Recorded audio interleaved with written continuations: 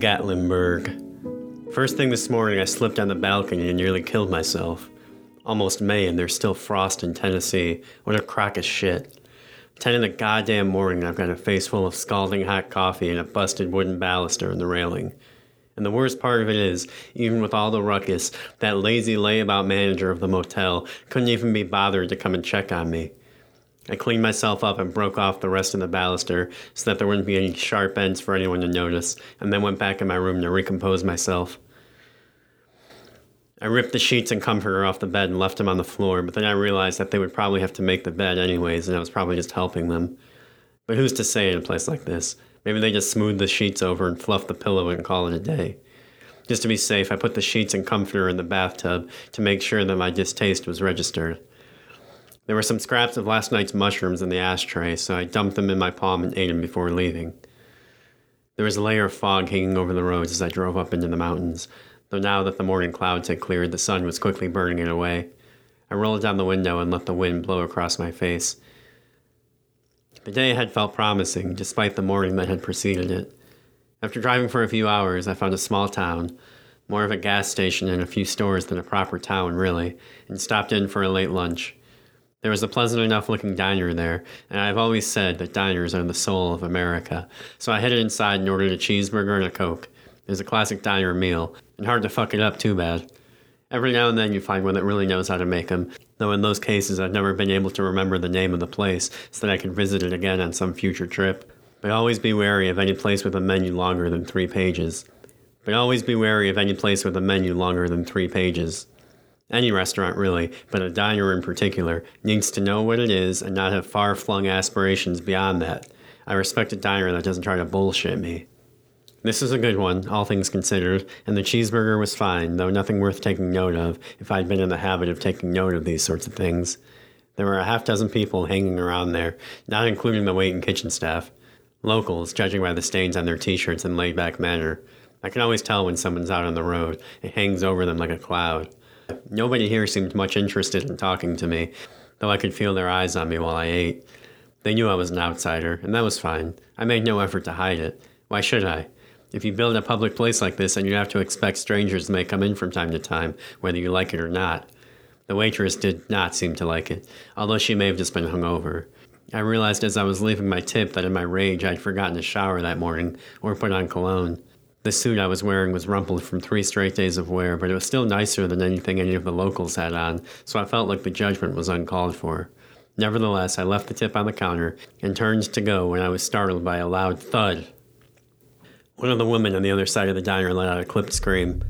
I turned towards the source of the noise and saw a frankly greasy-looking young man with his face pressed against the large glass window near the front door. He was drooling and his nose was bleeding, and he left a streak of blood on the glass as he slid down and collapsed. All I could think was that he must have hit that window hard as hell to make such a noise, but a moment later he was back on his feet and shambling unsteadily in the other direction. The back of his neck was black with dried blood, his hair matted down. A few people hurried out of a nearby grocery store and gently corralled him inside with them. I looked around, but everyone else inside the diner had gone back to eating like nothing had happened. I headed to the gas station before leaving to pick up a pack of cigarettes. The mushroom remnants hadn't done anything by this point, so I was beginning to doubt that they ever would. I asked the clerk if he'd seen the bloody, sweaty-looking guy walking around outside. "Shit, no," he said. "Just now?" "Yeah, right at the diner. A few people grabbed him and took him away." "That's the 3rd guy to come down out of the woods like that this year." "Really?" I didn't know what else to say. "Yeah, when the doctor looked at the first 2, he said they both looked like they'd had the same operation done on them." Well, he used air quotes when he said operation, really. More like someone had drilled a hole into their skull and poured acid on their brain. Like they were trying to short-circuit it. It was his guess, anyways. "They're not dead, but they might as well be," was what he said. Well, I didn't have too much to add to that, nor did I want to be a part of this any longer than I had to, so I wished him well and left. I had about a half tank of gas left, and I wasn't sure when I'd get another chance to fill up, so I did before leaving. The gas was significantly more expensive than I'd seen anywhere else on my trip, but I would just include it in my per diem, so it didn't bother me too much. Still, it's downright criminal to gouge people like that. I thought that it must really have been the last stop for many miles, but 5 minutes later I passed another station. Where it was almost a full $1 cheaper. So it goes. There was no time to linger after that. Robert Dove's estate was up in the mountains, only about 15 miles from here, but tucked away off of a series of unmarked back roads, and I knew I would be losing cell signal well before I arrived, so I would have to rely on the directions he'd given me over the phone. To add to that, my pen had died halfway through the call, so I only had the first few steps written down and the ghostly imprints of the next few. I don't drive after dark, as a matter of policy, so I wasted no more time in getting out of that little town. It was late in the day and the sun was starting to dip behind the mountains when I finally arrived at Dove's place. A series of barely passable roads, at least in my 15-year-old Corolla, turned all at once into an immaculately paved driveway. It had been a half an hour at that point since I'd even seen another car on the road. I could see the house shining through the trees in the near distance, a Spanish-style villa, gloriously illuminated in the gloom of the fast-darkening forest. It looked at once out of place and perfectly in harmony with its environment, a softly bubbling fountain out front accenting the peace of the deep woods, this sparkling retreat hidden deep in the loins of this ruddy, untamed wilderness. As I was stepping out of the car, 3 dogs rushed out from somewhere behind the house to greet me. I dove back in as fast as I could manage and closed the door behind me. Even though they were all 3 German shepherds, I could tell by the way that one put his front paws on my door and the other 2's tails were wagging that they weren't guard dogs, or if they were being very clever about it. A moment later, Robert Dove emerged from the front door. He hadn't released an album or been on TV since the 90s, and so it took my mind a while to square that image. A country music star in his prime, with the bloated old man that was now approaching my car. He hollered at the dogs and gave the lead one a good-natured smack on the rump and apologized to me through the closed window. He still had his long, flowing hair, now a luminescent white instead of golden, and his cheeks had fleshed out, his face wider and lacking in the angular features that I was used to seeing in photos. "You're good to come out now," he said. "They might just want to lick you." I carefully stepped out, opening the door a bit at first to let the dogs back up. The bastards were tripping over themselves to get to me, and one of them slammed into the door, crushing my leg. I shuddered, but bit my lip and kept myself from hollering out like an asshole and embarrassing myself in front of Dove before I'd even properly introduced myself. We eventually shook hands, and he thanked me for coming all the way out to his place on such late notice. I said it was no problem, none at all. Even thanked him for thinking of me. Can you imagine? I spent the entire walk up the drive berating myself initially for coming off like such a ditz. That's not what people expect when they hire a private detective. That's not what they pay for. I can't tell you how many hours I've spent in front of the mirror at home, working on my demeanor, my first impression, and every time I have to trot it out, I fuck it up. But it was still early, and there was still time to pull it together.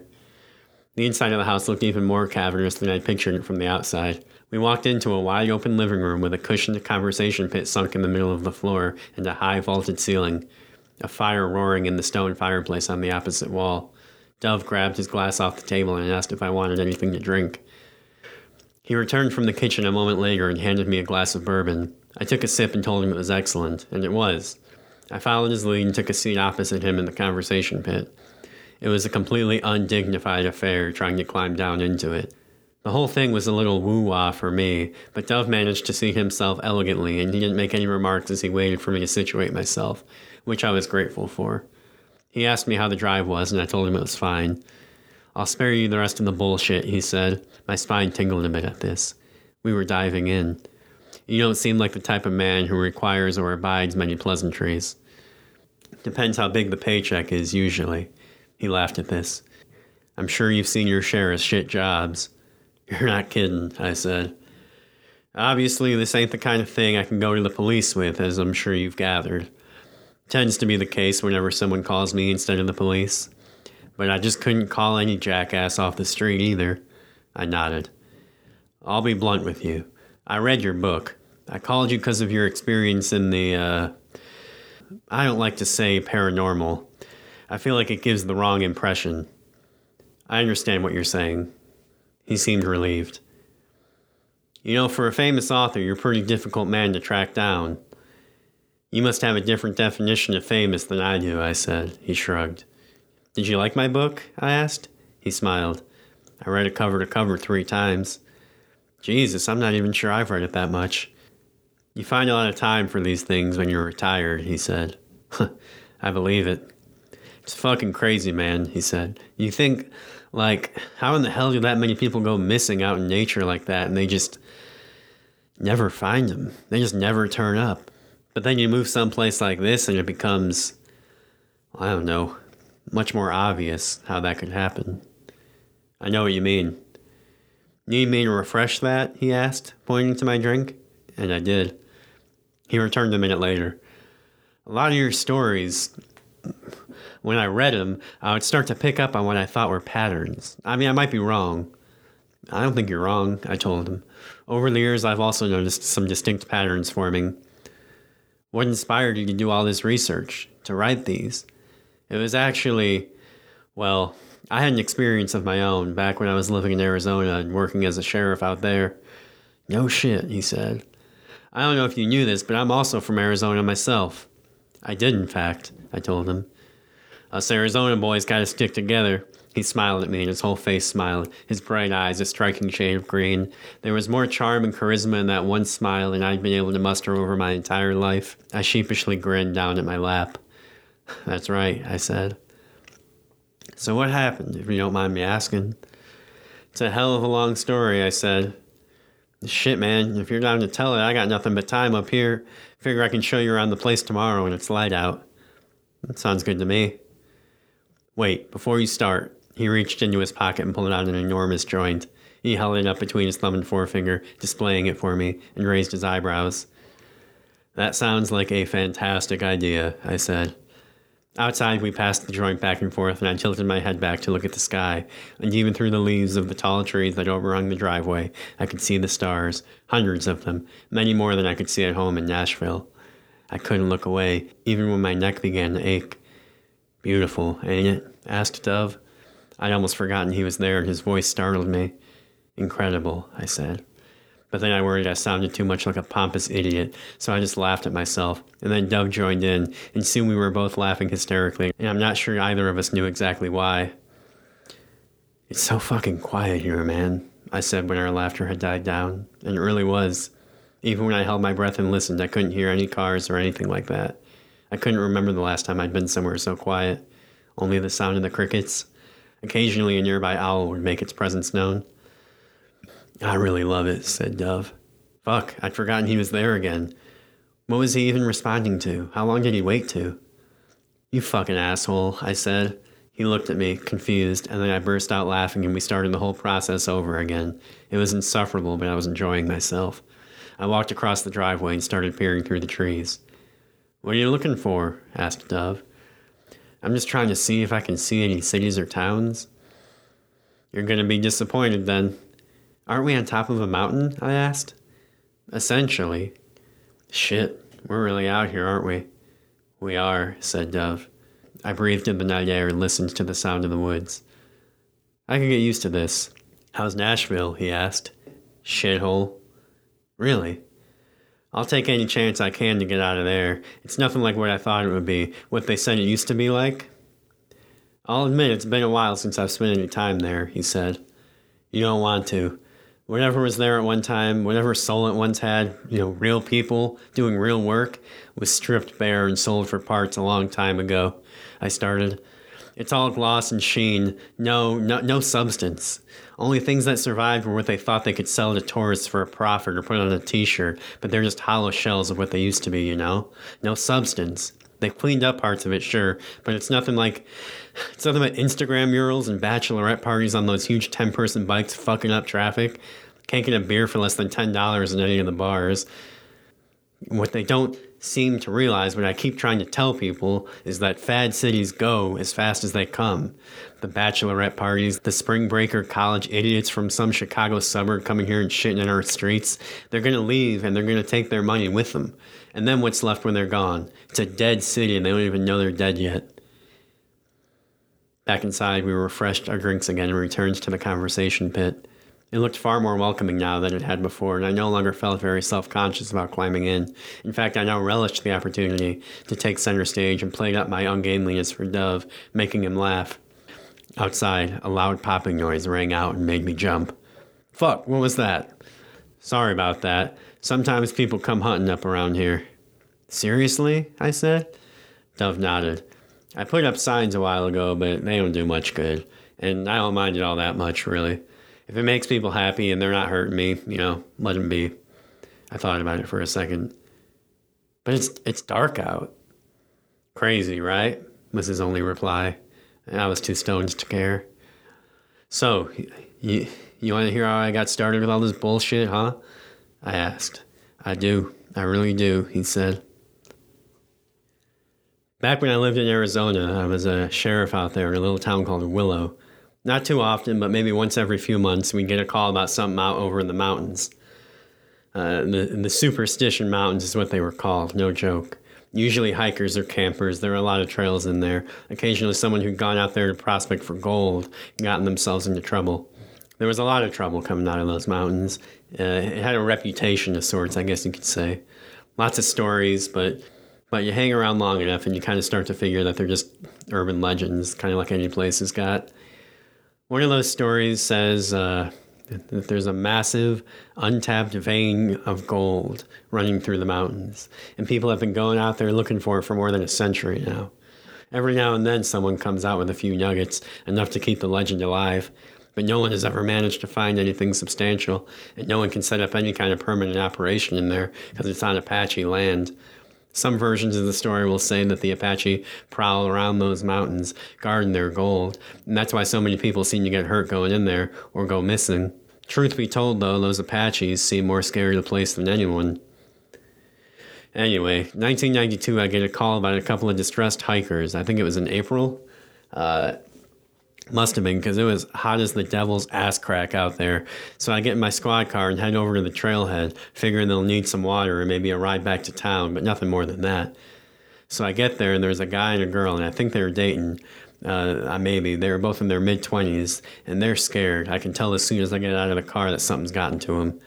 They say that they were out hiking when they found an abandoned campsite, that they hadn't seen anyone else out there, but that they thought someone should be out here to make sure no one was lost or injured.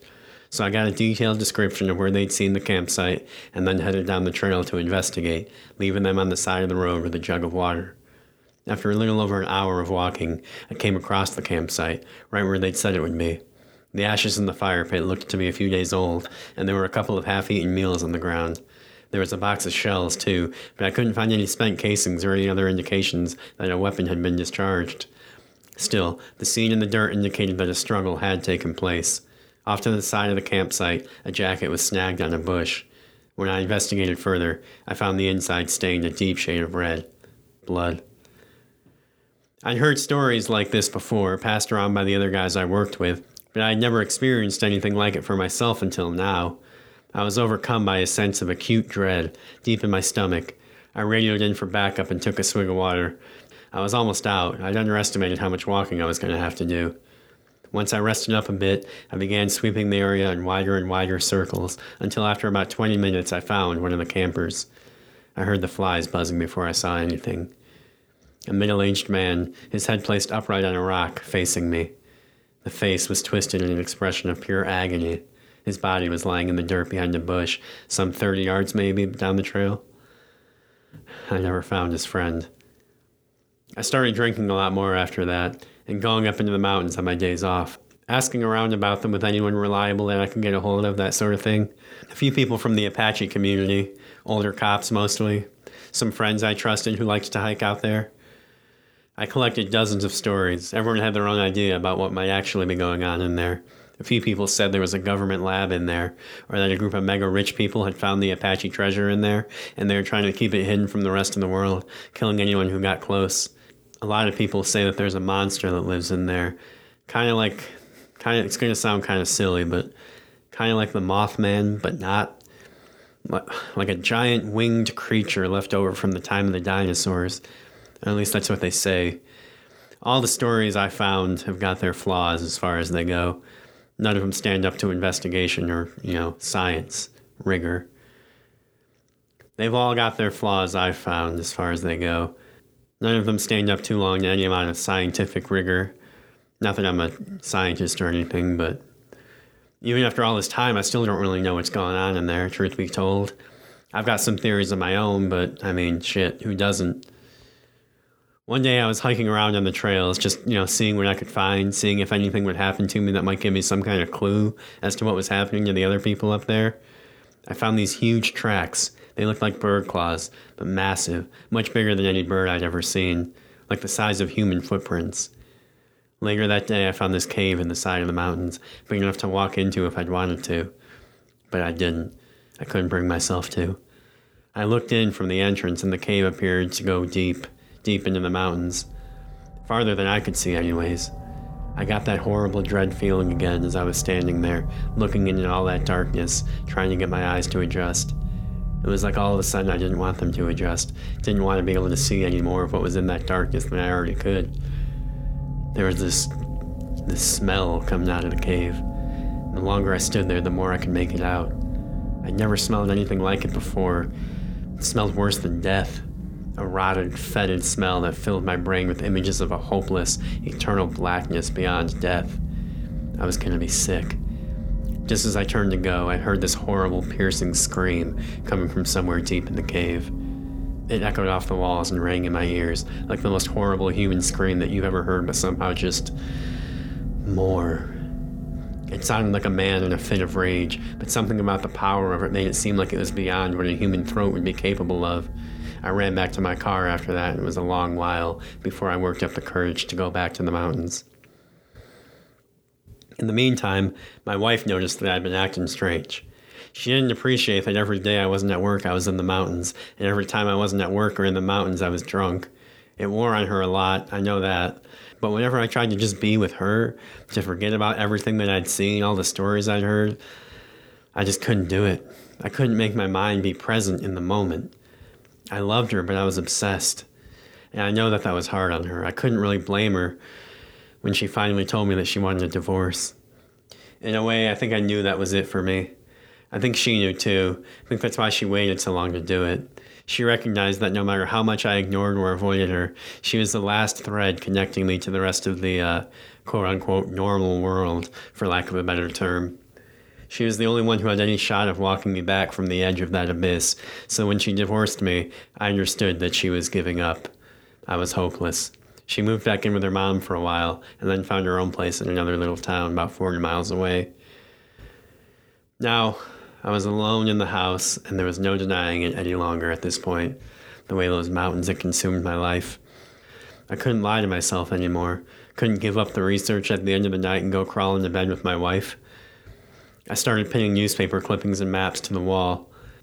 It was all I wanted to talk about at work, and I noticed people were starting to avoid me. They stopped sending me out to calls in the mountains, but I kept up with all the case reports that were filed from those incidents. Missing campers, never found. Decapitated hunters. A prospector whose family insisted that he was perfectly normal before leaving for his 2-week trip to Arizona, and who emerged from the mountains raving mad. His mind completely gone, they said. It took a bit of detective work, but I managed to track down the guy's information and found he was being kept in a psych ward of a hospital in Phoenix. One Friday after work, I headed down to Phoenix to interview the prospector. His name was Frederick Gage. I showed them my badge when I arrived, and they let me in. I had enough savings built up by now that I was prepared to lose my job for this, which I inevitably would if any of my bosses heard about this. The way they'd been acting towards me for the better part of a year told me they were just looking for an excuse to get rid of me, so I figured I might as well make it worth my while. They didn't question me too much at the hospital, just walked me right to Mr. Gage's room and then left us alone. I gathered that Gage didn't get too many visitors. He seemed excited to see me, but immediately withdrew and grew wary when I told him that I was a sheriff. He'd been interviewed before, when he was first rescued and when he tried to report what had happened to him, and most people wrote him off as a nut who'd been in the sun too long. And he had been in the mountains by himself for nearly a month. That's more than enough time to drive a man to madness if he doesn't have the right constitution for loneliness. Some men thrive on it, and truth be told, he seemed like one of those men. I knew there had to be something else out there that had landed him here, but for all I know, maybe I was just as mad myself.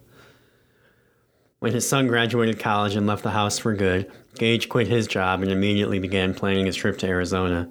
He'd read all the accounts that he could find online. He certainly wasn't the first person to pin his fortunes on finding gold and the superstitions. Already an avid outdoorsman, he ventured into the mountains, he told me, with full confidence. The first week passed without incident. He found nothing of value, so he packed up his camp and moved farther into the mountain range. It was here at his second camp where things began to get strange. At night, he would see strange lights in the distance, on nearby peaks, moving quickly through far-off valleys. Some nights he would hear what he described as a horrible, unearthly chattering from somewhere in the mountains that grew louder and louder and more numerous, like a huge pack of coyotes yipping themselves into a frenzy, only it wasn't coyotes. After being there for a few days, he started to wake up in the middle of the night to whispering outside of his tent. He could never make out what language they were speaking. He never did see anyone else out there during the day. He began falling asleep each night, clutching tightly to his gun. Then, about a week after moving camps, he was panning in a nearby dry riverbed and found a vein of gold. For a moment, he forgot about all the weird experiences, the feeling that he was being watched each time he bent over to examine the earth. The trip had already been a success, solely for the solitude it had afforded him, but now he had visions of riches dazzling his judgment. He returned to that spot each morning for 3 days, collecting whatever nuggets he could manage. On the afternoon of the third day, as he was finishing his lunch, he was overcome with the sensation that he was being watched, that he was in imminent danger. At this point in the telling of his story, Gage's eyes grew wide and he began to sweat. His speech grew more rapid. He told me that he quickly scanned his surroundings and screamed involuntarily when he noticed a huge creature hidden in an outcropping of rocks. It had leathery black skin like a lizard, skin so dark your eye would get lost if you looked at it too long. And when the thing stood up, it appeared to be nearly 8 feet tall, with enormous wings covered in gleaming black feathers. The body of a man with a horribly avian head and red eyes. The most horrible part of it all, he said, was the long, black proboscis at its mouth, probably 2 feet long and tapering to a sharp end. After a moment of sizing up Gage, it charged. Gage grabbed a nearby shovel and threw it at the creature before running away. He heard it connect, but didn't turn around to check. He rushed back to his camp and grabbed his gun. The sun would begin setting in another hour, not enough daylight for him to make it out of the mountains in time, so he hunkered down. All night he saw the strange lights in the sky, hovering low near his camp, but any time he tried to focus on one, it rushed off and disappeared behind a nearby mountain. He did not sleep that night, and in the morning he worked up the courage to return to the spot where he had seen the creature. He found his shovel and a few marks in the dirt where the creature had lain, but whatever it was gone. A few black feathers littered the ground, the only other evidence that it had ever been there at all. Gage collected one of the feathers, proof that he was not losing his mind. He wasn't sure if it made him feel better or worse. Upon his return to camp, he found it ransacked. In a panic, he searched for his cache of gold and found it missing. It was the only thing that was missing, in fact. Beside himself and utterly terrified, he hastily packed his camp and set out for civilization. Would I really be leaving if I hadn't seen that creature? He said. All I could do was shrug. Soon he was walking in the midday sun in near exhaustion, but he pushed forward, for he felt that if he found himself stuck in the mountains for one more night, it would undoubtedly be his last. At some point, he wasn't sure when, only that the sun was still high in the sky. The incessant sounds of his own breathing and footsteps were interrupted by what he said was the unmistakable sound of a rifle shot. It struck the dirt some 5 feet away from where he was standing, and for a moment he stopped in his tracks. He frantically looked around, but saw nothing in any direction but rocks and dirt. He was out in the open, exposed. Just as he began to run, another shot rang out. This one struck a rock wall near his head. He still could not see the shooter. It felt like the mountains themselves were taking pot shots at him, like he was being assailed by a ghost. He made for a nearby group of boulders and dove behind them, trying to position himself according to where he thought he heard the shots coming from, but all he could really do was pray that he had put some cover between himself and the gunman. In his rush, he had packed his own gun somewhere in the middle of his backpack. For a moment he debated trying to find it, but decided to poke his head up first to see if any imminent threats were approaching. None were, and there were no heads poking out from behind the rocks. He scanned the shadows, ever conscious that he could be in the crosshairs at that very moment. Every muscle in his body tensed, waiting for the report from one more shot, maybe the last thing he'd ever hear, if he heard it at all. But it never came. After another moment, he grabbed his bag and set out down the trail at a jog. He made it to the road about an hour after sunset. When he was finished, I asked him bluntly what he thought that he had encountered in the mountains, what had chased him out and taken his gold. He didn't hesitate. He said that he believed aliens had set up some sort of operation in the heart of the mountains and that the local Apache protected the area. He was convinced that the winged creature he had seen was not of this planet, but the police, who had promised to return the feather to him after they'd submitted it for testing, were still holding on to it. so he had no way of proving any of what he had told me. That was on purpose, though, he insisted. Some of the highest people in the Arizona government were aware of what was happening in the mountains and would do whatever was required to keep it under wraps.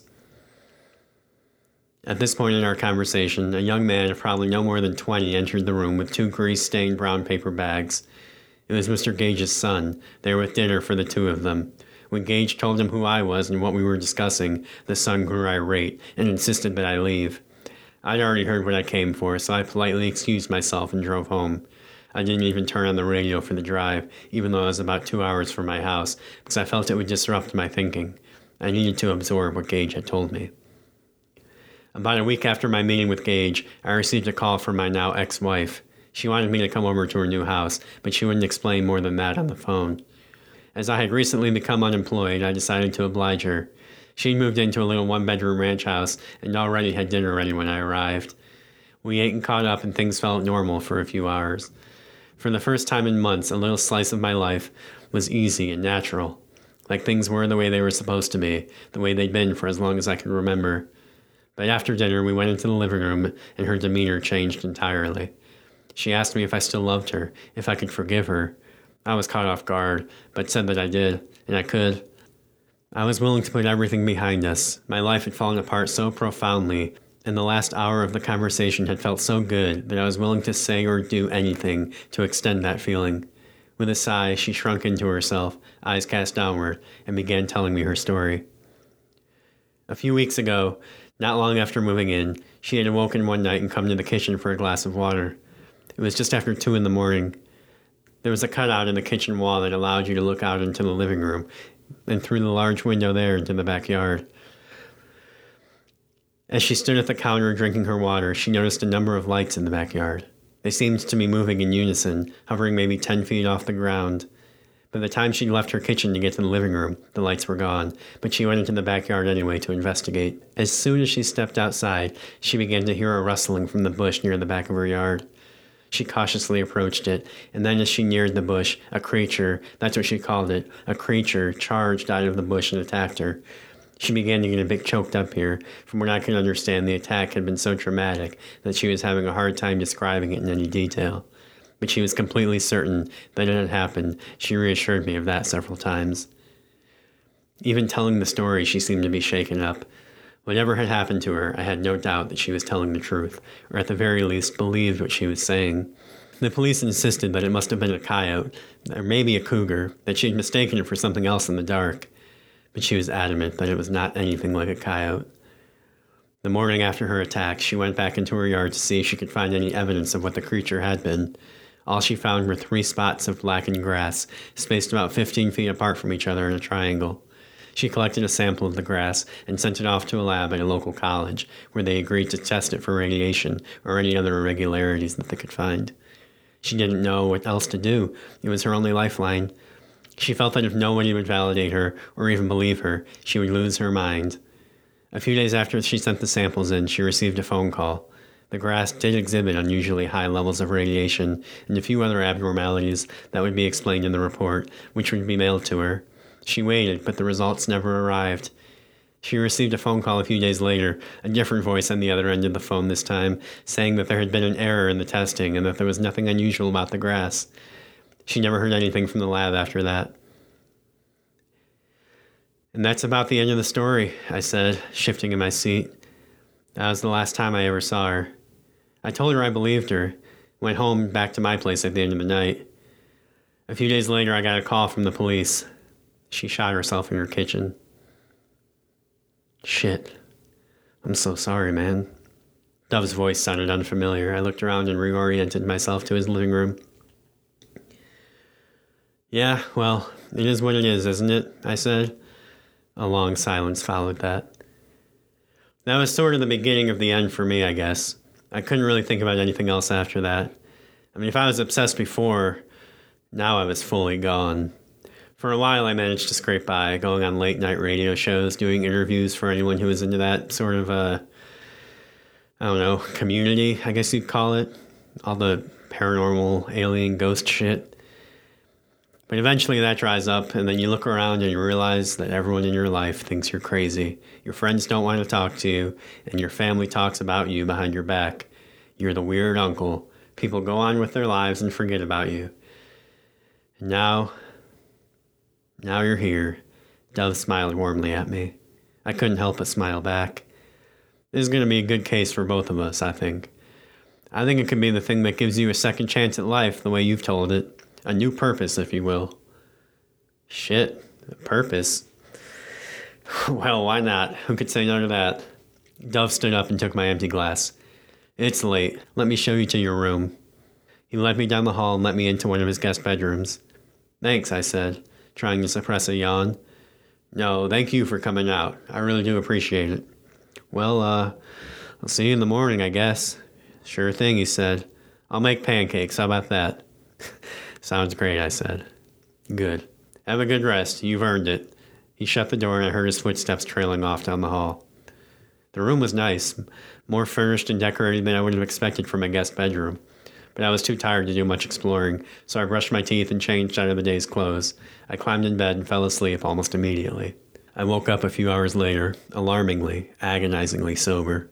It was still dark out, and my body felt like a wet towel that had been left in the cold too long. Dry mouth, dry throat. I sat up in bed and was immediately overcome with a distinct feeling of being watched. I held my breath.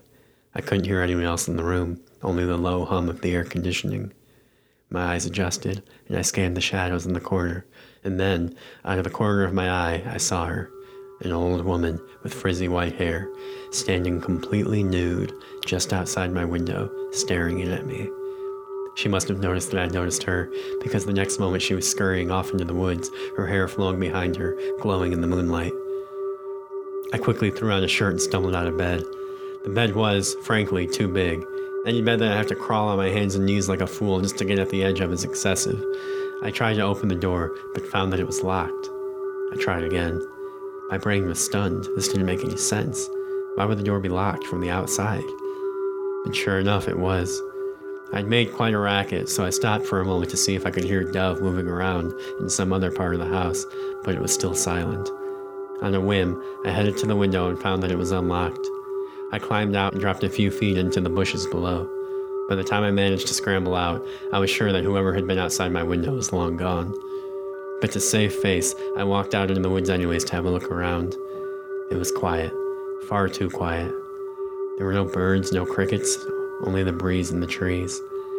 The way the jungle grows quiet when a tiger is hunting. Once more I was hit with that sinking feeling that I was being watched. I had come out here to turn the tables, to do the watching, and it would seem that the tables were right back where they'd started. Danger signals tingling in my brainstem. I was being hunted. I quickly retreated and managed to climb back through the window and locked it behind me. It took me some time to fall back asleep, but eventually I did. When I woke in the morning, I found that my door was unlocked. There was a radio playing in the kitchen and I could smell coffee brewing. I stood there while I tried to figure out how I would confront him about the door without coming across as overly confrontational. But a moment later, he came walking down the hall with a smile and a cup of coffee in hand. "Morning," he said as he handed me the coffee. "Thank you." "How'd you sleep?" "Good," I said, and then it just came out. "Hey, have you ever noticed your doors acting weird and, locking themselves?" Immediately, I began worrying that I'd phrased it so ridiculously unpassive-aggressively that it had circled back around into coming off as extremely passive-aggressive. "Oh my God," he said. "Did I lock you in last night? I'm so sorry." "Yeah, it's all right, though," I said. God, why was I such a pussy? No. God, I feel so dumb. Normally, I keep my dogs in here when I go away, and that's why the lock is on the outside. The clever bastards figured out how to open doors, so I have to lock them or they'll tear up the entire house. It's just a habit at this point, I guess. "That makes sense," I said, even though none of it made any sense. "Hey, why don't you get dressed? I'll walk you around the grounds and show you the horses." I obliged him, and a few minutes later we were outside, strolling through the still dew-drenched grass, a low layer of mist around our ankles as the early morning sun broke through the tree trunks and burned off the previous evening's moisture. It was going to be a hot one. He asked me if I was originally from Arizona, and I told him I grew up in Chicago. "Ah, Yankee then," he said. "Well, you don't seem so bad." I laughed nervously. I couldn't tell how he meant it. I was born here, you know. I love the place. It's in my blood. It's beautiful country, I said. I grew up with my dad telling me stories about the war. All my friends wanted to play in the NFL, and my dumbass wanted to fight in the Confederate Army. Can you believe that?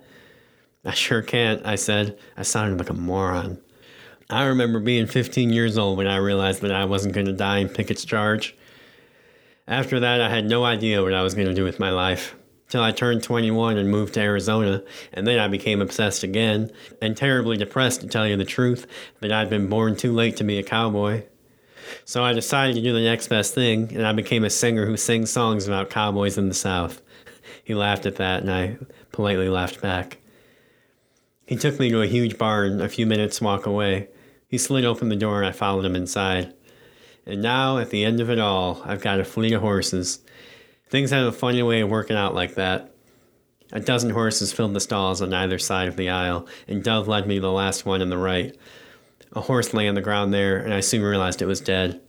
He opened the stall. "Look here," he said, bending over the horse's head.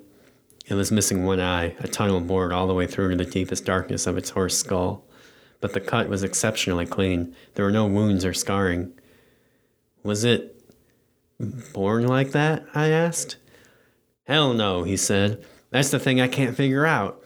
The weirder thing is, when I found him, not a single scratch on him besides this. And completely bloodless. Drained 100%.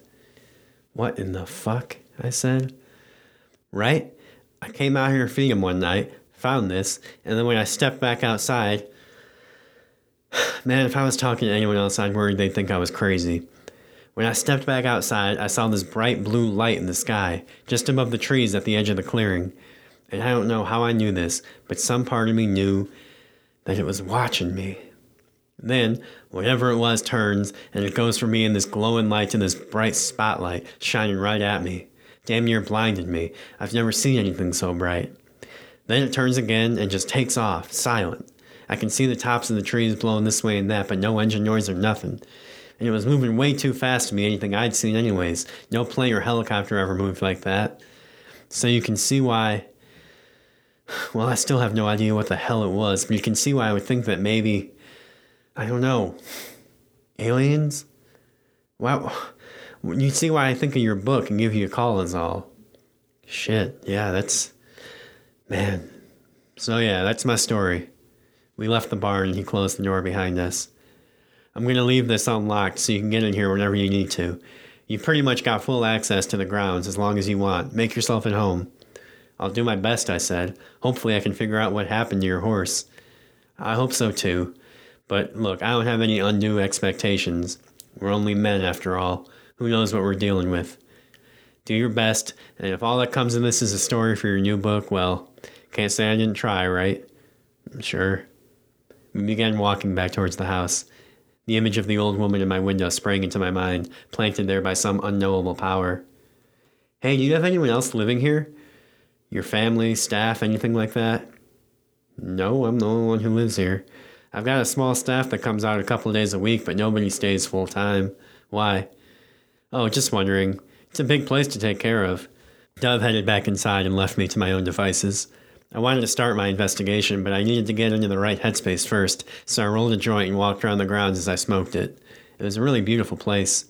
It really was a beautiful place. The sunlight and birds made it hard to imagine that this was the same place which had seemed so sinister and foreboding just 12 hours earlier. When I arrived back at the house, ready to start my investigation in earnest, Delve was just sitting down to lunch, and he invited me to join him.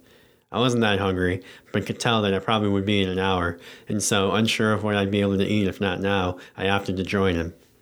Just as I was preparing to eat, a woman came out of the kitchen, and when I tell you that my heart nearly stopped beating in that moment, it was, unmistakably, the woman from my window the night before. She put a dish down on the table, smiled politely at me, and returned to the kitchen. I spoke quietly to Dove, trying not to seem like I was trying to speak quietly. I thought you said there was nobody else here with you. Overnight, but that's my cook, Miss Vera. I settled back in, completely unsatisfied with the answer I'd received, but I couldn't tell him about the previous night here, where she might hear me. It would have to wait. After lunch, I grabbed a few beers out of the fridge and headed out to the porch to unwind from the meal. I kept checking over my shoulder, looking for the cook, but I didn't see her come out of the kitchen. Soon enough, I'd worked myself into a good headspace and was ready to begin contemplating Dove's incident, what might have happened to his horse.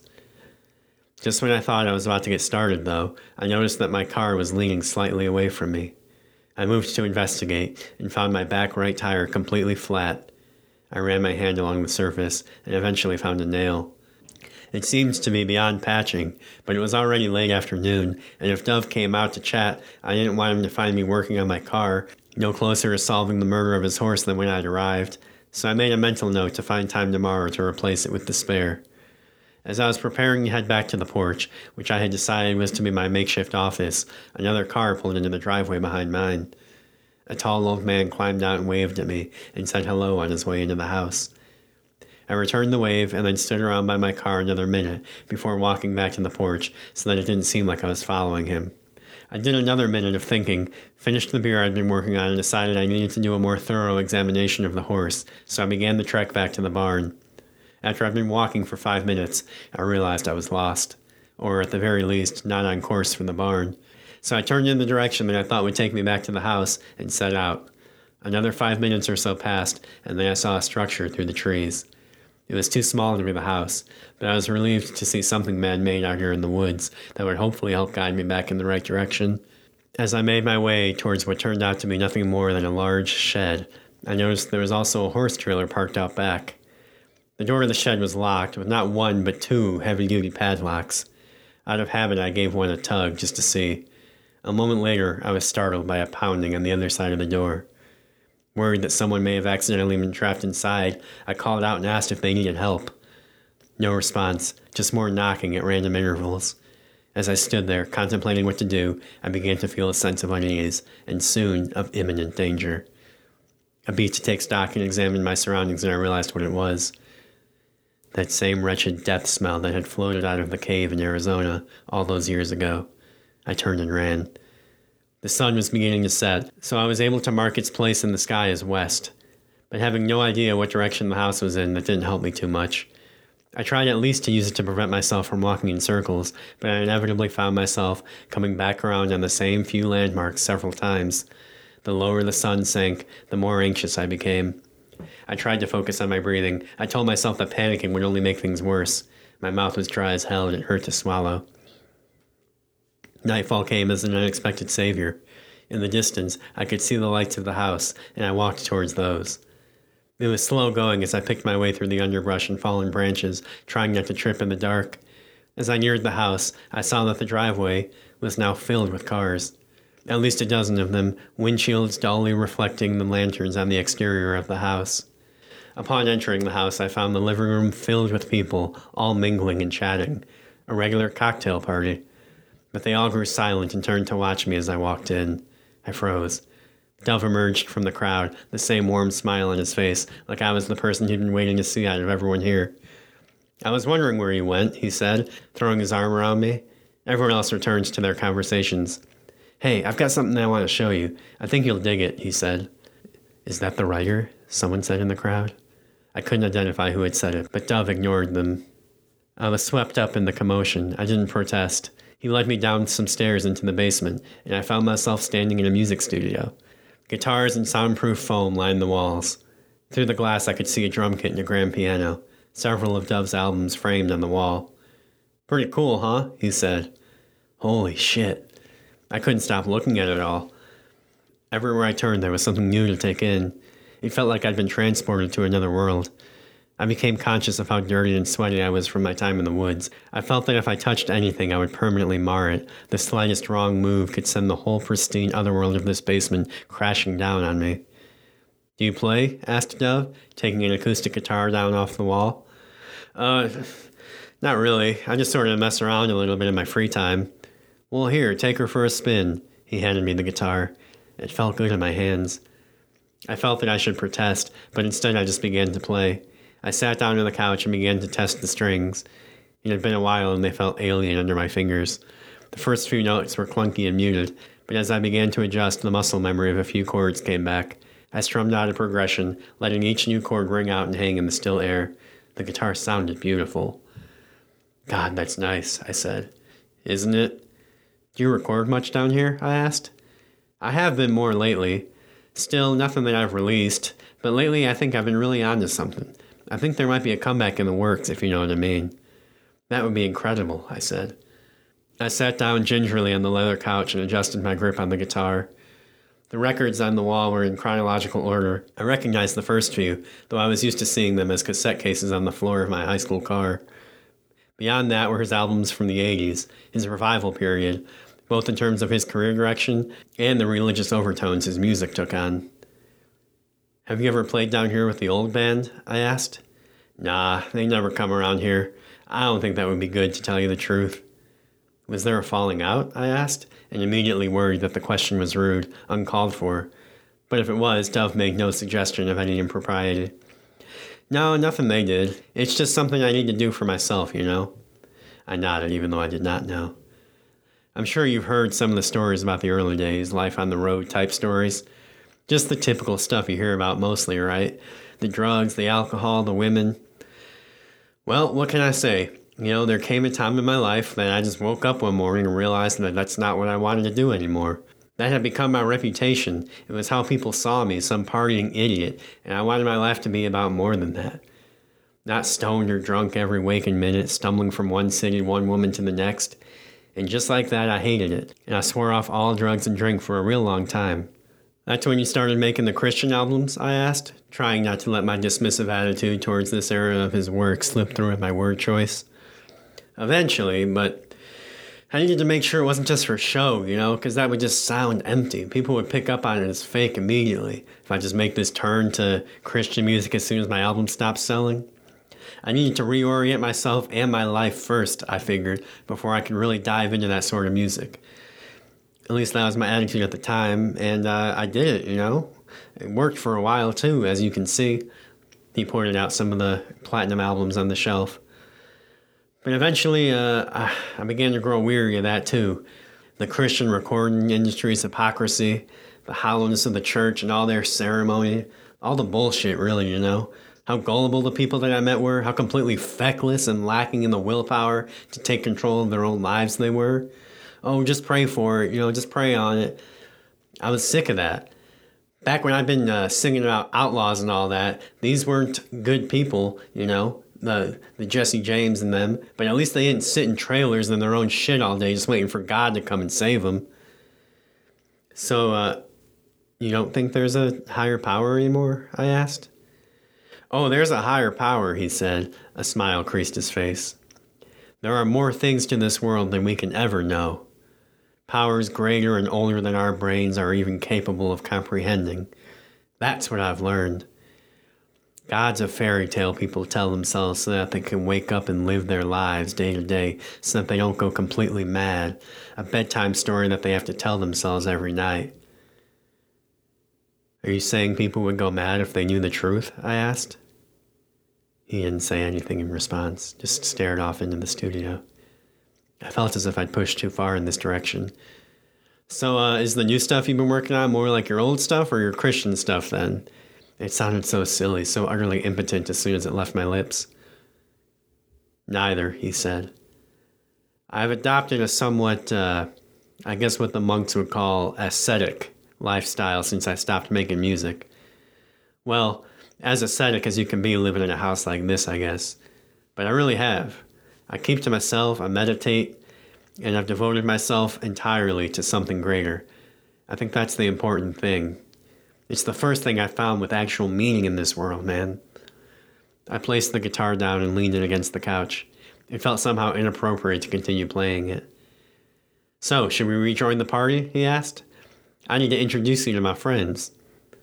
I didn't want to leave the studio, but I couldn't rightly stay out here by myself, so I followed him back upstairs. As we emerged into the living room, I stopped cold. Everyone was now completely nude, and they were all turned and staring at us. Some of the men had a red symbol painted on their chest. Welcome to the party, said Dove. A woman near the front of the crowd spoke. We were beginning to think we'd never find you. Out there in the woods, wandering around all night. It was the cook with the white hair.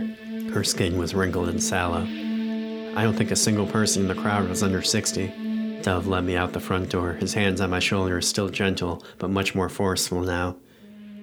Outside were two people holding torches. Without a word, they walked side by side into the woods. Dove and I followed, with the rest of the party in tow. After a few minutes, the flickering light of two more torches became visible in the distance. We were heading back towards the shed. That was when I heard it. That same awful shrieking noise from the cave. Dove tightened his grip on me. An excited murmur ran throughout the crowd. Dozens of bare feet plodding over the detritus of countless years. Ageless woods. We arrived at the shed. "He sounds angry," a voice from somewhere behind us. "I couldn't get out to feed him last night," said Dove. "Ooh, he'll have worked up an appetite by now, I'm sure." Dove handed the tall man who I'd seen arrive that afternoon a set of keys, and he unlocked the shed door. It was too dark to see anything, but he emerged, leading a young man by the wrist. He was sweaty, and the back of his head was covered in dried blood, just like the guy who crashed into the diner window. He had the same lifeless look in his eyes as well. He appeared confused and tired as the tall man led him past me and laid him out on the grass. Someone else from the crowd emerged with a bowl of red paint and painted something on the young man's chest. Then he approached the horse trailer and unlocked it. As soon as the gate dropped, he rushed back into the crowd. They were all on their knees now, their heads bowed. The trailer groaned under the weight of whatever was moving in the darkness. Dove handed the tall man who I'd seen arrive that afternoon a set of keys, and he unlocked the shed door.